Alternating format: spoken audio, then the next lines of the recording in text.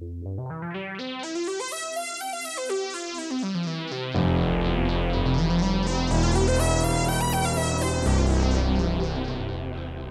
and welcome. You are listening to an informed take on current events brought to you by law students and staff of Queen's University Belfast. This is LawPod.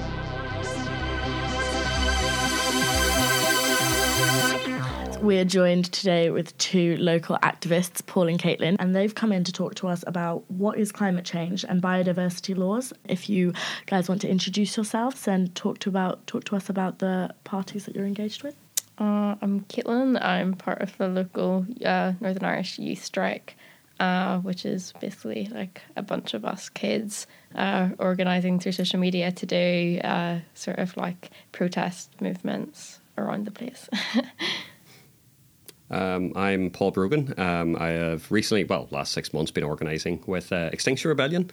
My background, I have a PhD in electrical engineering and renewable energy integration, and also I also did physics at undergraduate and master level. So, what even is climate change? Climate change is a massive issue. You see it on the news all the time, but it's basically like the destruction of our planet on like every level, in like nature and just like every single aspect of our living world, I guess. Like that's what it affects, and it's fundamentally caused by human action. That's the main point, I think. Yeah. So a lot of climate change arises from the emissions of gases, which come from the way we live, I guess. I mean, most notable would be carbon dioxide and methane.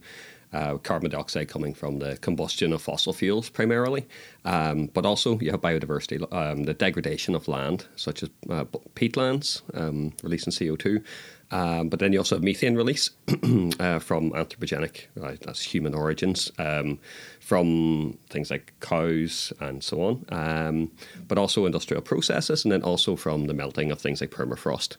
And that would be the climate change side of things. So you've talked about what it actually is. So why we see it on the media and the news all the time. So how has it affected our lives, and how is it going to affect our lives in the future? That's the thing. I think it's quite almost selfish of us to think like, how is it going to affect me? It's already affecting millions of people over the world. Like you see, like whether that's just from like deforestation, rising temperatures in the Indian Himalayas, like areas like that. Like people are already being affected by this all over the world, and it's only now we're starting to see little bits of that come in. For instance, like the massive amount of floods that have been happening in England recently. But I think over time we're going to see it like directly like affecting us as like Western society like more and more, and that's when we're going to kind of click on and realise it's a problem. Yeah, I think Caitlin touches on a very good point that the injustice of it all, that the people who are most responsible, typically in what we call the Western Hemisphere, are going to be some of the last to be affected. So one of the best places in the world to be is in the British Isles, because we have a big ocean beside us, keeping us cool, like relatively cool, and keeping us relatively wet. But yeah, I mean, you can attribute certain things in sub-Saharan Africa, like the migrant crisis 2015, 2016. There were a lot of causes, some of which were crop shortages and famines, and similarly in Syria as well. One of the worst civil wars we've seen in, like, even, it's gone on longer than the First World War at this stage, 9 years. And that was driven, in part, at least, by climate change. But as Caitlin mentions, the press here report the truth of being, we've had Storm Kira and then Storm Dennis, and places are still flooded, and we've still got quite extreme weather. We're seeing our weather patterns shift from, colder in, say, December and January to now getting colder in March and April. So we're seeing it now, but the real catastrophe will be in the future. There's a lag of about 30 years on the temperature rise. What we are seeing now is has been caused by emissions that were probably before you guys were even born, and whenever I was still in primary school, right? And we knew about it then. We were talking about the greenhouse effect back in the 80s and 90s, and we knew this was coming. And the warming we are experiencing now is due to that. So even if we stop, we have still got a lot of warming coming, which could be catastrophic if you believe the science. I mean, it's clear that this has been a problem that's been plaguing our society for so long. And it seems like now we're only finally seeing headlines of what people are actually doing about it, which is one of the things that you guys are coming in to talk about.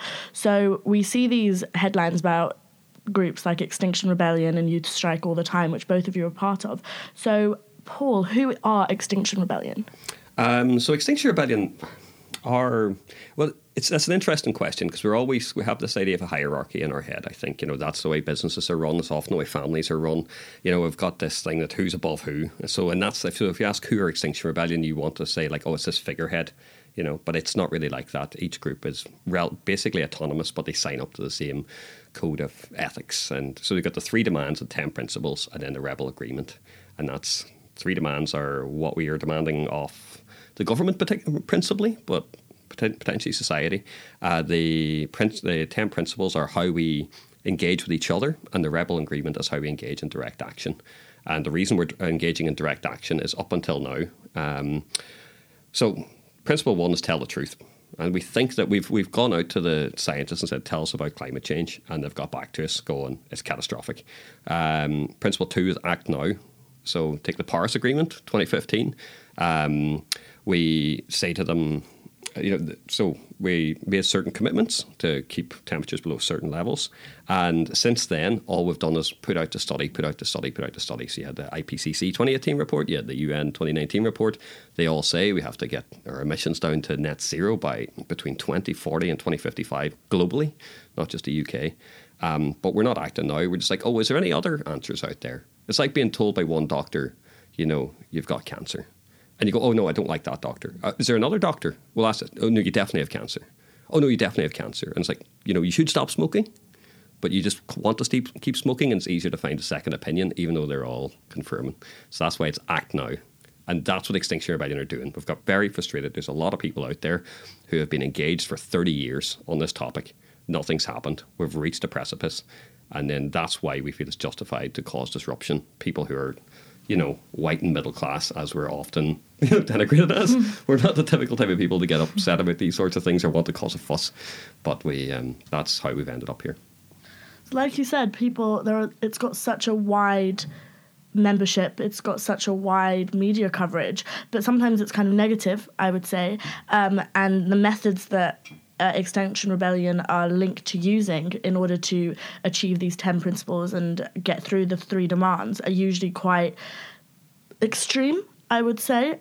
So what would you say about that, and why would you say that is an important part of the Extinction Rebellion kind of forcing their message through?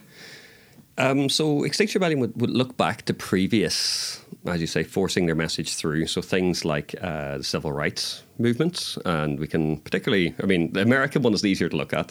Civil rights in Ireland is a prickly subject, but one we would really like to, our special little country can have our own special discussions. But if you look at somewhere like, say, South Africa or North America, USA, then it's much clearer, as far as like the kind of good guys and bad guys go. But at the time, their methods were described in exactly the same way as Extinction Rebellions are being described. The likes of Gandhi in India, proposing non-violent direct action to overcome like an incredibly powerful foe. And we have to remember that there are a lot of people who just want business as usual. They're making a lot of money. They may or may not have accepted the science that in 50 or 100 years that we're going to have catastrophic collapse in terms of food production and so on. But yeah, that's why it's probably gone slightly off the topic. But yeah, that's why we feel it's justified to cause this. But I think the media will always do this. The media is negative. It is sensationalistic. It's not in depth. It doesn't wish to engage you in discussion about your ideas. It just wishes to, nitpick, find something which is wrong, and then just magnify that. Whatever causes sensation in people, that's what they want to put across. And I think that's why they pick certain events. So you briefly touched on the idea of self-sacrifice of some of the members of Extinction Rebellion. So why is that important to the cause? Yeah, so I think this is charge of being a hypocrite, or alternatively, as Jim Allister said, as a virtue signaller. These are sort of words which are often used in certain circles of the internet. But yeah, it's absolutely true. I mean, you know, it was for so long, people would put on a little ribbon to say, I believe in this, I believe in that. You know, it's like the rainforest was a big issue back in the day. When I say the day, I mean in the 80s and 90s, destruction of the rainforest. It was easy to put a pin on, you know, and just say, oh, this is me. Think better of me. I'm believing in this. But if you're actually willing to get arrested, then that changes things. That if you're willing to go and be arrested for something you believe in, it's very difficult for someone to turn around and say, oh, you're just a virtue signaller. So, I mean, in a way, the over-dramatized, sensationalist, extreme, in a way, media coverage is a good thing because it's showing that people are so committed and it is such an extreme cause that needs to be acted upon. Yeah. And Extinction Rebellion are very clear about the reason for their arrests. For one, media report arrests. Right? The British media will just ignore you, right, if they can. If you turn up and do a march, they'll go, oh, look, there was like 1 million people marching through London, right? I did that in the Iraq War. And like, yeah, it was on the front page for a day or two, and then it went away, all right? And nothing came of that. 1 million people, you know, travelled to London. I was lucky enough to be living in London. But to make this protest, they politely protested, they were politely ignored. But what the media do get excited about is this sensationalism, and we have to play within the game. We don't get to make the rules. We don't get to decide that this is a time of image and not a time of substance. Therefore, we have to use a time of image to try and bring some substance to the debate. It's really sad. I wish it wasn't like that. But it is a game we're in. Kind of the idea of any publicity is good publicity. Yeah, so a really perfect example of that is the tube strikes. I mean, like, that was not really supported at all by Extinction Rebellion as a group. But those small groups, the affinity groups of like 12 people, chose to go and do those strikes. And I can't, in all good faith, say that they were a bad idea, because that's what got the media. As you know, you say Extinction Rebellion, you go like, no, I haven't heard of them. The guys who caused disruption in London, haven't heard of them. The guys that like glued themselves to the train, oh yeah, those guys. Right? So, I mean, yes, it's brand awareness and it's sort of playing into that crappy advertising stuff. But at the same time, you have to get your message out there. This is an important message. So it is a very important message, but do you think that it could get to a point where it's too passionate and too emotive and the argument kind of gets lost in emotions and in extreme actions instead? I think there is a very good mechanism within Extinction Rebellion for dealing with that. And that has to do with the regenerative culture side of things. And because these things need to be processed emotionally. And up to now, a lot of people feel alone. Like, a lot of people who have read, say, the IPCC report, they're, you know, in their rooms, they haven't got people to talk to, and actually having that circle where you can emotionally process these things means that you're probably less prone to act rationally. I mean, if you want to take an extreme example, you know, the people who go and shoot up their schools in America, typically loners, they have a lot of emotions to process, but they haven't got anyone to talk to about. Or the people they talk to are very negative, like if they go on the internet or something like that. I mean, 4chan or whatever is a dirty place. But I think within Extinction Rebellion, there's much better ways to process these emotions. And then there's also a very good theory of change, which is violence only really benefits the person with the biggest stick, right? The government have fighter jets, right? You know what I mean? They're only too willing to deploy given the half an excuse. So I think that's... and it's also part of the group mentality. When you get people together discussing sensibly, then extremes tend to get de-radicalized in a certain way. I mean, there is this argument that I read about that it should be led by rationale instead, and it should be kind of science-driven. But everything you're saying is that it is, and it's reached this balance of finding an area to talk about emotions and talk about what's happening, but also you are backed by the science and backed by the rational aspect. So it seems that a balance has actually been reached. Would you agree with that? Certainly. Look, motivation does not come from rationality. Like, I think, you know, we're brought up to think that we're rational creatures, but I think the more we see the internet unfold, the more we have to realize that, like, you know, the head follows the heart much more often than the heart follows the head. It's like, you know, you're not on a street in the cold driving rain or something like this, getting arrested by cops because, you know, of some sort of rational thing. It has to be an emotional basis. And I mean, you just have to look for that. And I always encourage people to look for a place that they love first, you know, and somewhere they wish to protect, and see what emotions that brings up. And that's your motivation to do things. But behind that is an understanding of the science around that. I mean, it seems like a highly motivated and highly driven agenda. But is there ever going to be a danger of compromise? Like you said, the government is a huge party. Like, it's got the biggest stick. It's got these fighter jets. It's got more power. So you spoke really briefly about taking 2 steps back and when you take 1 step forward. So could you expand on that point a bit more, please? I'd like to touch on the compromise thing.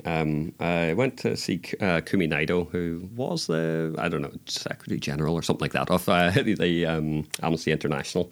And he made 2 good points. He was like, well, he made a lot of good points, but he made a good quote. And that was, the climate doesn't negotiate and the science doesn't change, right? The climate's not going to compromise with us. It's not going to go to us like, oh, okay, I understand you really... no SUVs, but you can drive minis, right? It's not going to come to that. So I'm sort of more concerned about the climate, which is, which is greater than any government. So, yeah, I mean, we're not even looking for... Like, what's the compromise? Actually, to be honest, I'm seeing this a lot. I work in electrical engineering, renewable energy integration, right? So the IPCC report said we need to be carbon neutral, like 0 carbon being emitted as a human population by 2055, right? That's ridiculous, but that's what is necessary. And so I see this compromise. So it's almost like the stages of grief, sort of denial and then negotiating, and that's where we're at. And, people like Ireland and the UK are saying we'll be carbon neutral by 2050. And it's like, and even the power system, that's all they're aiming for, 2050. This is going to slip to 2070. There's no ambition, there's no drive. And so we are at the point where they're trying to compromise with us, but they're not compromising with us. They're compromising with the environment, the climate. So, last couple of questions. If there was any assumptions that listeners might have about Extinction Rebellion, could you break any of them down or talk about how they're false or how they're true? Yeah, I'd make the point of it's a little bit like the iceberg analogy, that what you see in television, like the people being arrested, is the tip of the iceberg. Behind every one person who's arrested, there are 10 people, including things like arrestee support, the well-being officers, and so on. The discussions that were had before arriving there, the logistics to get there. So there are so many things that happen.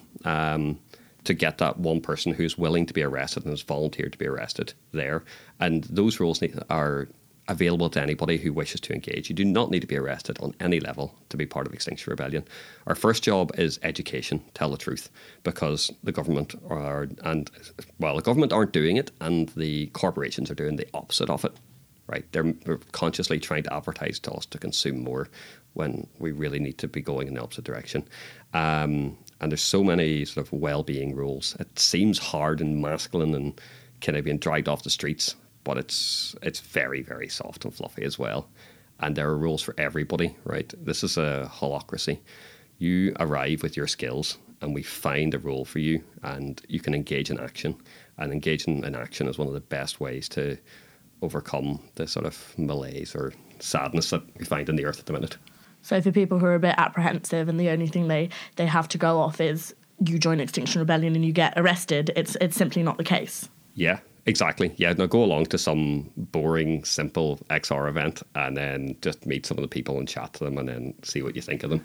I think the idea that they find something tailored to you and you can input whatever you can is a really good message. But what other things do you want people to take away from listening to this episode? Oh, yeah, well, I would say that so I'm going to quote Kumi Naidoo again. Personal change is a good place to start, but it's a bad place to finish, right? We need system change. By the time your goods reach you, 80% of the CO2, for instance, has been emitted. Most of the environmental damage has been done by the time the goods reach you. And we need to put pressure on those upstream corporations and so on. We need government intervention. So if you are, a vegan living off a small holding and you can convince yourself that you're not doing any damage, you're still going to get caught up in this sort of landslide of climate change. It's not enough. It's good, but we need to do more. And similarly, if you're a meat eater that flies every 2 weeks, it's still in your interests to get this done because it needs to happen. I think that's a really good point about how people, when they do receive their products, they don't realise that the damage has been done. They can start recycling and start doing things, but for the majority, they have this product and it has gone through a lot of CO2 emissions, things like that. So the next time someone sees an Extinction Rebellion headline, whether it be sensationalist or a bit extreme in the media, what do you want them to take away from it? Yeah, I suppose they can share it if they like. They should definitely scratch deeper. I think that was it for me personally. You know, I saw like the relatively extreme stuff, and it took me a while to actually scratch deeper. To kind of, because it is very superficial what's put across in the media, and yeah, just like literally just go into the IPCC 2018 executive summary. Go to page, I think it's page 6. There's a graph there. Take 10 minutes to look at it, and then read a couple of the bullet points before and after, and you know, realize that that's the motivation for people lying down there. For anyone who doesn't know what the IPCC report is, or the COP report is, what are they? So back in 2015, we had the Paris Agreement, where when like a bunch of politicians basically got together and they agreed to keep global temperature rise, but well below 2 degrees C, and aim for a target temperature of the world of 1.5 degrees C, a rise above pre-industrial levels. The reason we rarely discuss why those figures were chosen, but it's because beyond that point it is catastrophic. But we're not told what the catastrophe is. We're just told this is the objective.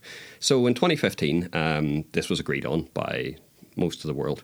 And as they do, they turn around to the International Panel on Climate Change and say, can you go and tell us what we have to do to achieve this target which we have set ourselves?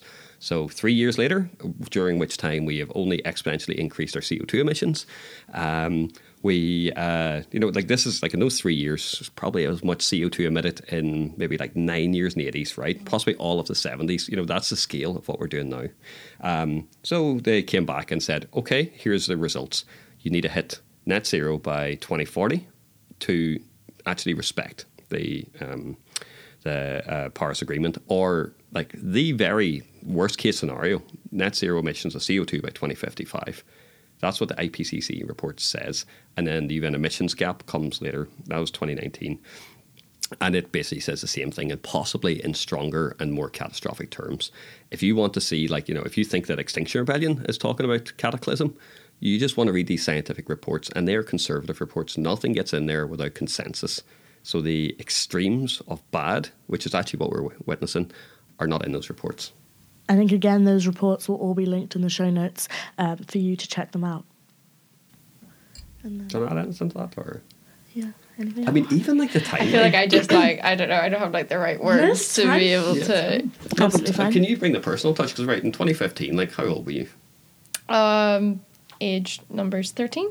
Right, so do you remember the Paris Agreement and stuff? Or? I remember hearing about it, wee bits, but I wasn't really told about it.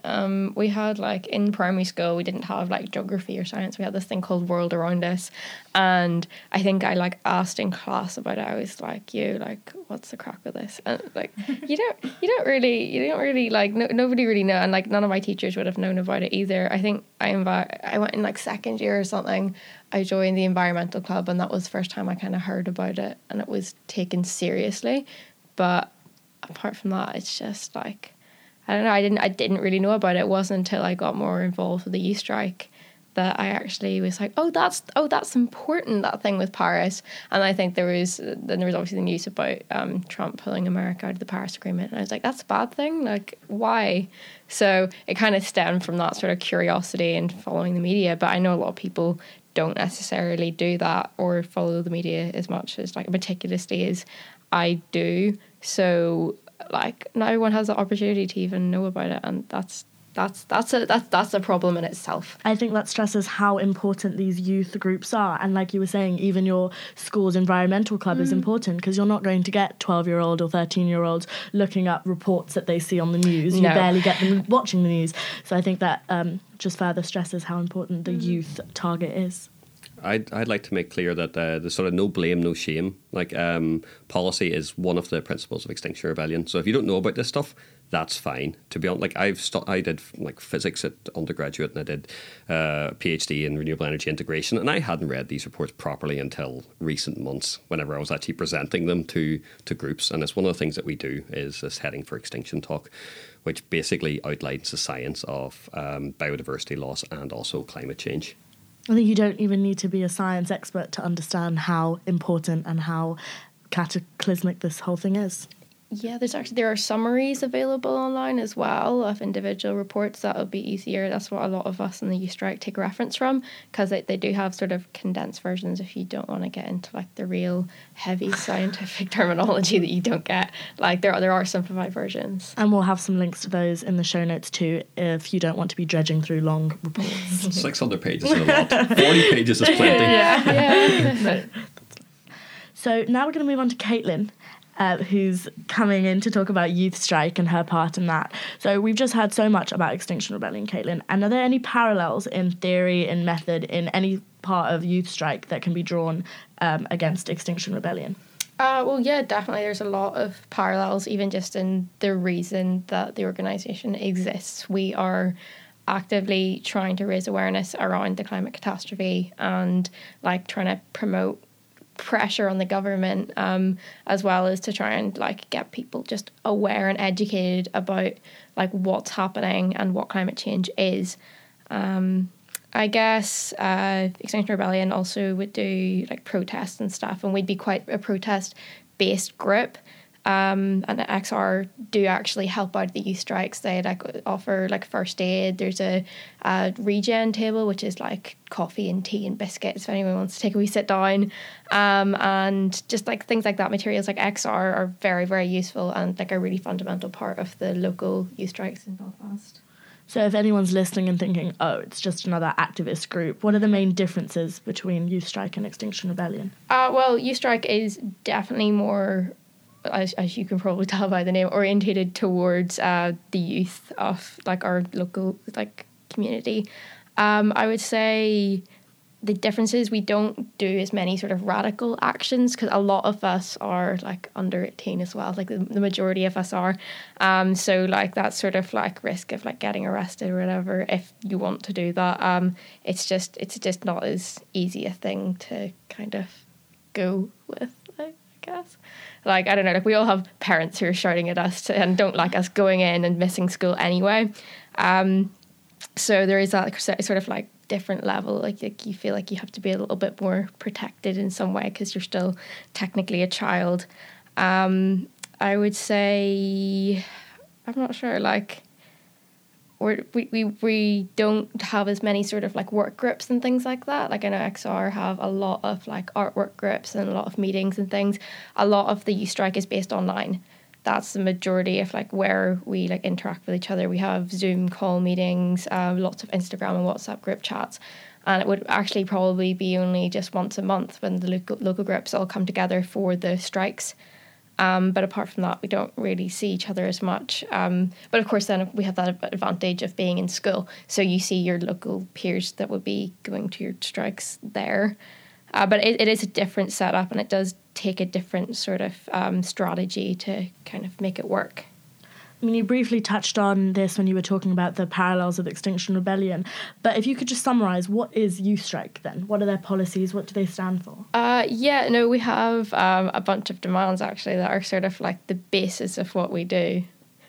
So the first one is Save the Future. So that's basically putting pressure on the government to declare a climate emergency, which thankfully they have done locally in Stormont just a few weeks ago, and to implement a Green New Deal to achieve climate justice. So that is probably the sticking point for our local government as well. They're kind of not entirely like too convinced of it. Like a lot of MLPs were quite skeptical of this sort of like Greta culture, quite like, I don't know, patronising. So we're trying our best.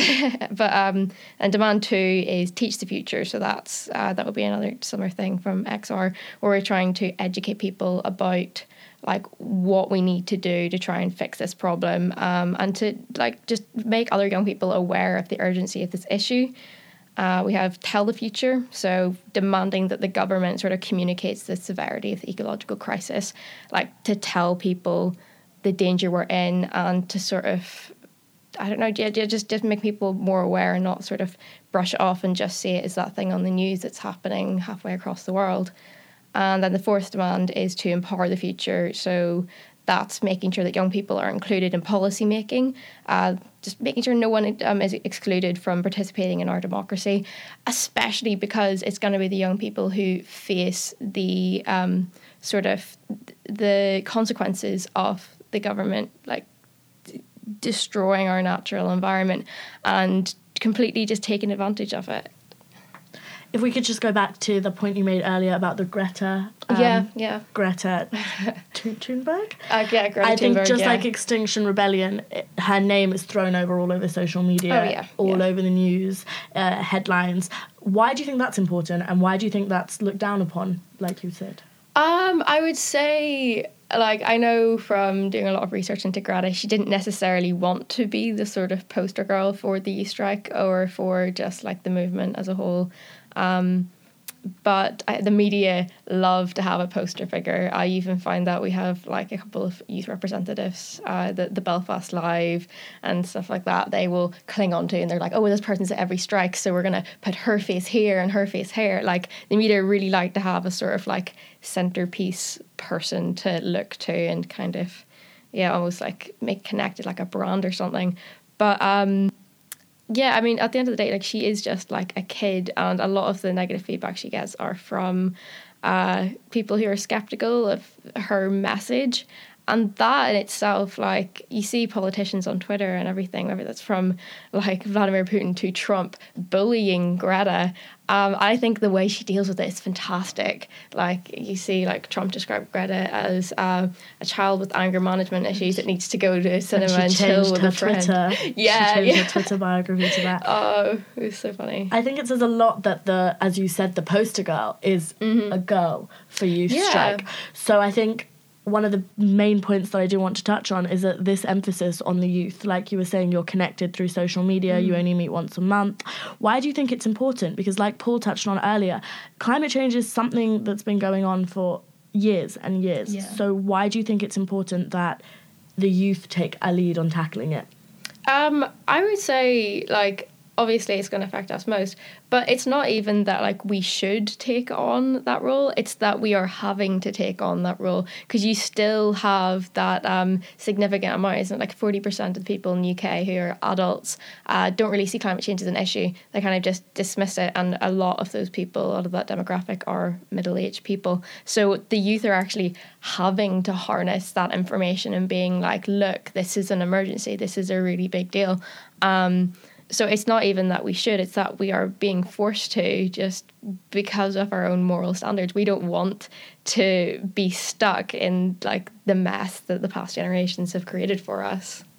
In doing so, do you think the fact that it is so youth-based, and also briefly touching on what Paul said about how the media is sensationalising this, do you think that the youth, alongside social media, which gives lots of different streams of opinions and things, can kind of see past that one track line of climate change isn't real, or we don't need to act that fast, or, you know, it's not as important as these kids are saying? Do you think younger generations can see past that and talk more about how it is?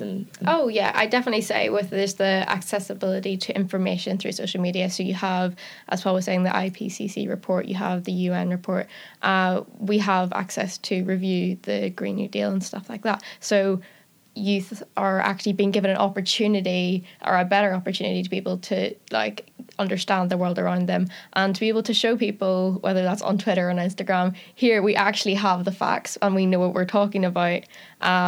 So you can't really argue with that, and if you do, then it is literally just like, you know, you can have your own opinion but you can't have your own facts. I think that's a huge benefit of social media. You know, like you're saying, you're sitting here and you can reach someone thousands of miles away and talk about what you both can do to help the environment. Yeah. And that's one of the great things, that it is targeted towards the younger generations who are so adapted to this social media. But do you think there are any downfalls of targeting it towards a youth and a younger generation? Well, yeah, I would definitely say there are a couple of things that like aren't the greatest. Like, I mean, I'm definitely not a believer that anyone should not know about their circumstances, but I can see from just looking at our local youth strike, there are a lot of very young kids there, or like people like just coming into secondary school, and you can see they are very, very upset and very scared about the climate crisis. And it's just like, I don't know, it can be quite upsetting seeing this sort of information when you're not maybe like ready for it, and you're just like scrolling Instagram, and then like you have access to that information, which tells you, oh, right, well, potentially my future is doomed. Like, what am I doing? Like, I've talked to a lot of people in the youth strike who would feel very depressed about that and would be very like, well, you know, I'm only here today, so I feel like I have a purpose. Like, what's the point if, like, in, like, 30 years, we're going to be past the, like, kind of comeback point and we're all going to be doomed? Like, it can have a really, really negative effect on young people's mental health. But at the same time, I feel like it's really important that we harness that knowledge and use that sort of passion and that anger to make us want to take action, because that's the only way that anything's going to get done. Would it be right in saying another one of the downfalls of targeting it towards a younger generation is it somehow loses its respectability in a way? Oh, definitely. Definitely a lot. Like, young people are patronised. That's just, it seems to be part of culture. Like, oh, right, well, if you're a younger person, then you obviously don't have as much life experience and you're not gonna know as much about this stuff. But that it just really irritates me, because, like, you see that, but, like, at the same time, we do know what we're talking about. We have been told, we have educated ourselves because we are passionate. And like I don't know, do grown-ups get a kick out of that? Like, completely dismissing children's opinions? Like, especially, like, you see that again with Greta. Like, she's completely, like, not taken seriously by a lot of people because she's a teenager. And it's disgraceful. It's honestly, it's shameful. And that's why it's so important that we have organisations like XR who are filled with adults who actually respect us, and they're here to support us, but they're not going to try and talk over us at the same time. Like, they're going to listen to us and accommodate what we're trying to get across. As a young person yourself and someone involved in Youth Strike, how do you think that the local government, council, politicians are handling climate change? Oh boy, terribly. Like, I think it was 2 or 3 weeks now that Stormont declared a climate emergency. There was actually a couple of members of the Youth Strike who were present during that meeting when that was talked about, and apparently it was just a very, very quick, maybe like 10 minutes of them discussing it, and a couple of people complaining about it, and then them just being like, right, cool. Like, that is just not on. That is not okay. And you can read articles about it, and there's a couple of MLPs who are talking about this sort of Greta this, Greta that bandwagon culture. Like, this shouldn't be taken seriously. This is just those darn kids. Like, you're just like, it's baffling that we still have members of parliament that have been elected to be there that just don't take it seriously and don't even want to think about it. And there was a fantastic quote. I think it was actually by the environmental minister, and he was like, oh no, Northern Ireland has a very individual situation because we rely on our agriculture industry. And it's like, guys, like, there's not going to be an agriculture industry if you keep abusing, like, the natural resources and our landscape. So no, I don't think they have a grasp in it. I know a few members of the Green Party. Obviously, they know what the crack is, but they don't necessarily have the power to be able to put in the legislation that's needed. So honestly, no, I think our local government, in terms of, like, climate legislation, it's laughing stock, to be honest. And it's not going to even be another 2 or 3 years until a lot of that sort of Green New Deal stuff is even put into place, which is, again, absolutely disgraceful. Yeah. So to someone listening who's just heard that and is then thinking, well, then what's the point? You know, if the men in charge aren't going to take action and change their ways, what's the point of groups like Extinction Rebellion and Youth Strike having a message if it's like talking to a brick wall? Because you can see from even looking at some of, like, XR's recent movements, such as in Bristol, there was plans for a new runway to be built. XR actually protested, and that has been overturned. They've changed that decision. So even if it's just like small little bits like that, we are having an effect. We are being listened to, and you do see us on the news. So it is actually having somewhat of an effect. I think every striker and every part of the rebellion is quite, like, has a bit of that doubt in their mind. They're like, what if this comes to absolutely nothing? But as a human, you have, like, a moral right, I think, to be able to act on when you see something is wrong, when you see something is out of place. If you just stand by, then, like, I don't know, it would drive me mental, personally, you know? If you could get a listener to take away something from this episode about Youth Strike, about Extinction Rebellion, about being someone in a younger generation who is going up against these big powers, what would your message be to them? I would say just do what you think is right, because like if you know that the position that you hold is correct and you have the evidence to back that up, it doesn't matter if anybody tries to argue with you. Like, you know you're in the correct position. And I would also say try and reach out to people with similar mindsets to yourself, because that helps so much. That sort of eco-anxiety that you have the potential of feeling, when you're surrounded by people who all understand that same like emotion, it helps so much. Like, I think as humans, we need a sort of community environment to be able to thrive and like reach our like best potential. But with things like social media, it's kind of encouraged quite an individualized lifestyle culture where you're kind of in your own little bubble and so on. So reaching out and trying to get involved in these sort of things, it does help not only your mental health, but just like your well-being and being able to be like, yeah, no, I actually have done something for my future and for my children's future. Do you think on the flip side of that social media point, it could also not be individualistic, and it could also allow people to reach out to other people and to join forums and to join Definitely. groups? So it's not like what Paul was saying with Extinction Rebellion, you know, someone sitting in Belfast can't really relate to someone jumping on a tube in London, and social media allows wider access to that. Oh, yeah. Well, I think, you know, it's all about how you use the tool. Like, you can use a chainsaw to, like, hurt someone, or you can use a chainsaw to cut down a tree. Like, social media is a flexible tool that, if used the right way, can have a really, really positive influence. So if you use that as a means to reach out and stay connected to people, that is obviously going to be a positive thing. And just knowing how to go about using that in a good way, and also just being aware that there are people out there who don't like what you're saying and aren't going to accept it no matter what. Being aware of that and like kind of arming yourself and like having people who support you in your movement and just around you, that is really, really important. So that support should, in theory, come from a community around you and a local community around you. So do you think the local community around Belfast is doing enough? I think the local community in Belfast and Northern Ireland don't really get it, or they don't, like, a lot of people don't even really know what the IPCC report or COP26 is. You know, they don't really get it. They've heard it very fleetingly on the news, but they don't really know what it is. So it's not necessarily that they're like bad people. It's just they don't know about it. They haven't really been affected by it, so it's not necessarily on like their top list of concerns.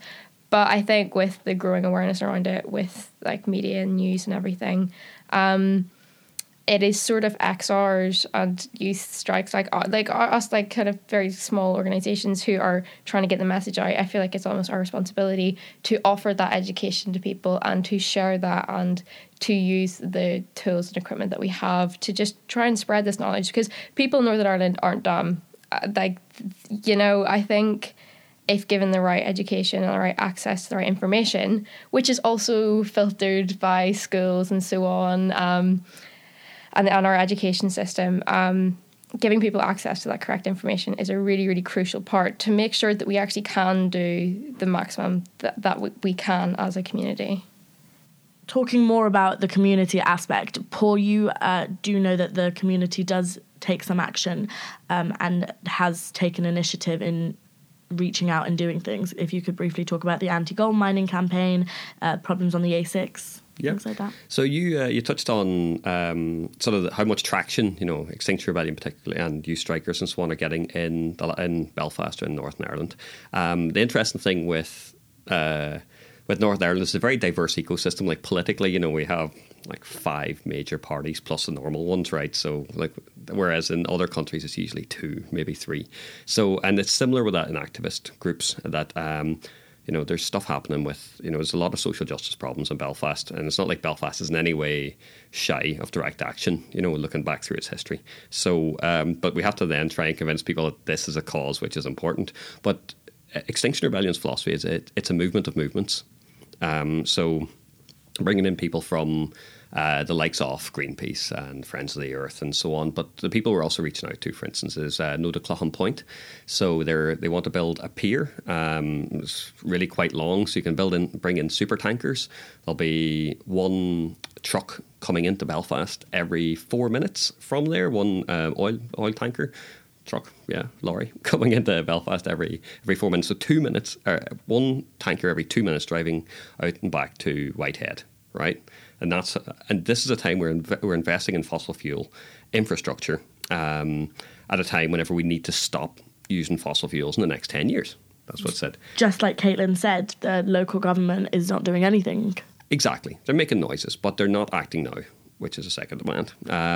So that is an issue, right? If you live on that road, there's every reason for your own self-protection to not want one of these trucks driving past, spewing out diesel every single day into your face.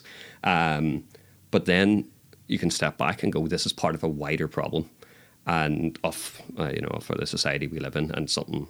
Anyway, so that's one group, which kind of shows the macroscopic and the microscopic issues at hand. Similarly, the gold mining in Tyrone, it's actually my home county, whereby it's very much that short-termism, extract the gold, a few people make money, some people on the ground driving trucks and walking around on a mucky site make some money, and then you're left with a contamination problem for a couple of centuries, as is seen in America and so on. Also have the pig factories. So Stop Newton Abbey Pig Factory. They're talking about millions of pigs being bred in Northern Ireland for export to the Chinese market. We are left with a lot of pig excrement, and then which has to be processed. And that's like a point. And we can't even process our human waste properly, and we're going to be having the equivalent of something like 5 or 10 times our population of humans in pig shit coming out every year. So that's an issue as well. So these sort of local people have their local issues, and we're trying to network them because we have a common agenda. One way of stifling this type of activism is to kind of zone people off into their little bits and then just let them sort of suffocate. And XR, one of our strategies, is to really try and join together, bring a new lease of life, and then also just share skills. Extinction Rebellion is little more than a set of suggestions for how to organise, and that's the most important thing, organising. So final discussion note for both Caitlin and Paul is that some progress has been made, but not enough. What would you say needs to be done moving forward? I know, Paul, you already touched on this, but what needs to happen right now? So the official Extinction Rebellion line is that we are a pressure group, not a solutions group. And the best place to look for solutions is in the UN Emissions Gap Report 2019. It has very specific things to do. So as an example, it says that all European countries should adopt the public transport or mass transit systems that are employed in Europe, in the best countries in Europe. So, for instance, in Germany and in the Netherlands. So there's a simple policy thing, like take cars out of Belfast, make, okay, if you're disabled, right? Now all of a sudden congestion's gone. Yeah, ambitious public transport infrastructure that people are not forced to rely on their car. If you have to use your car, you've been forced into that position. And so there's one, but there are, also space heating in houses. We need to have a deep retrofit of our houses so that we don't waste so much energy heating our houses, which saves us money, which reduces air pollution, and also helps to address one of the major emitters of CO2.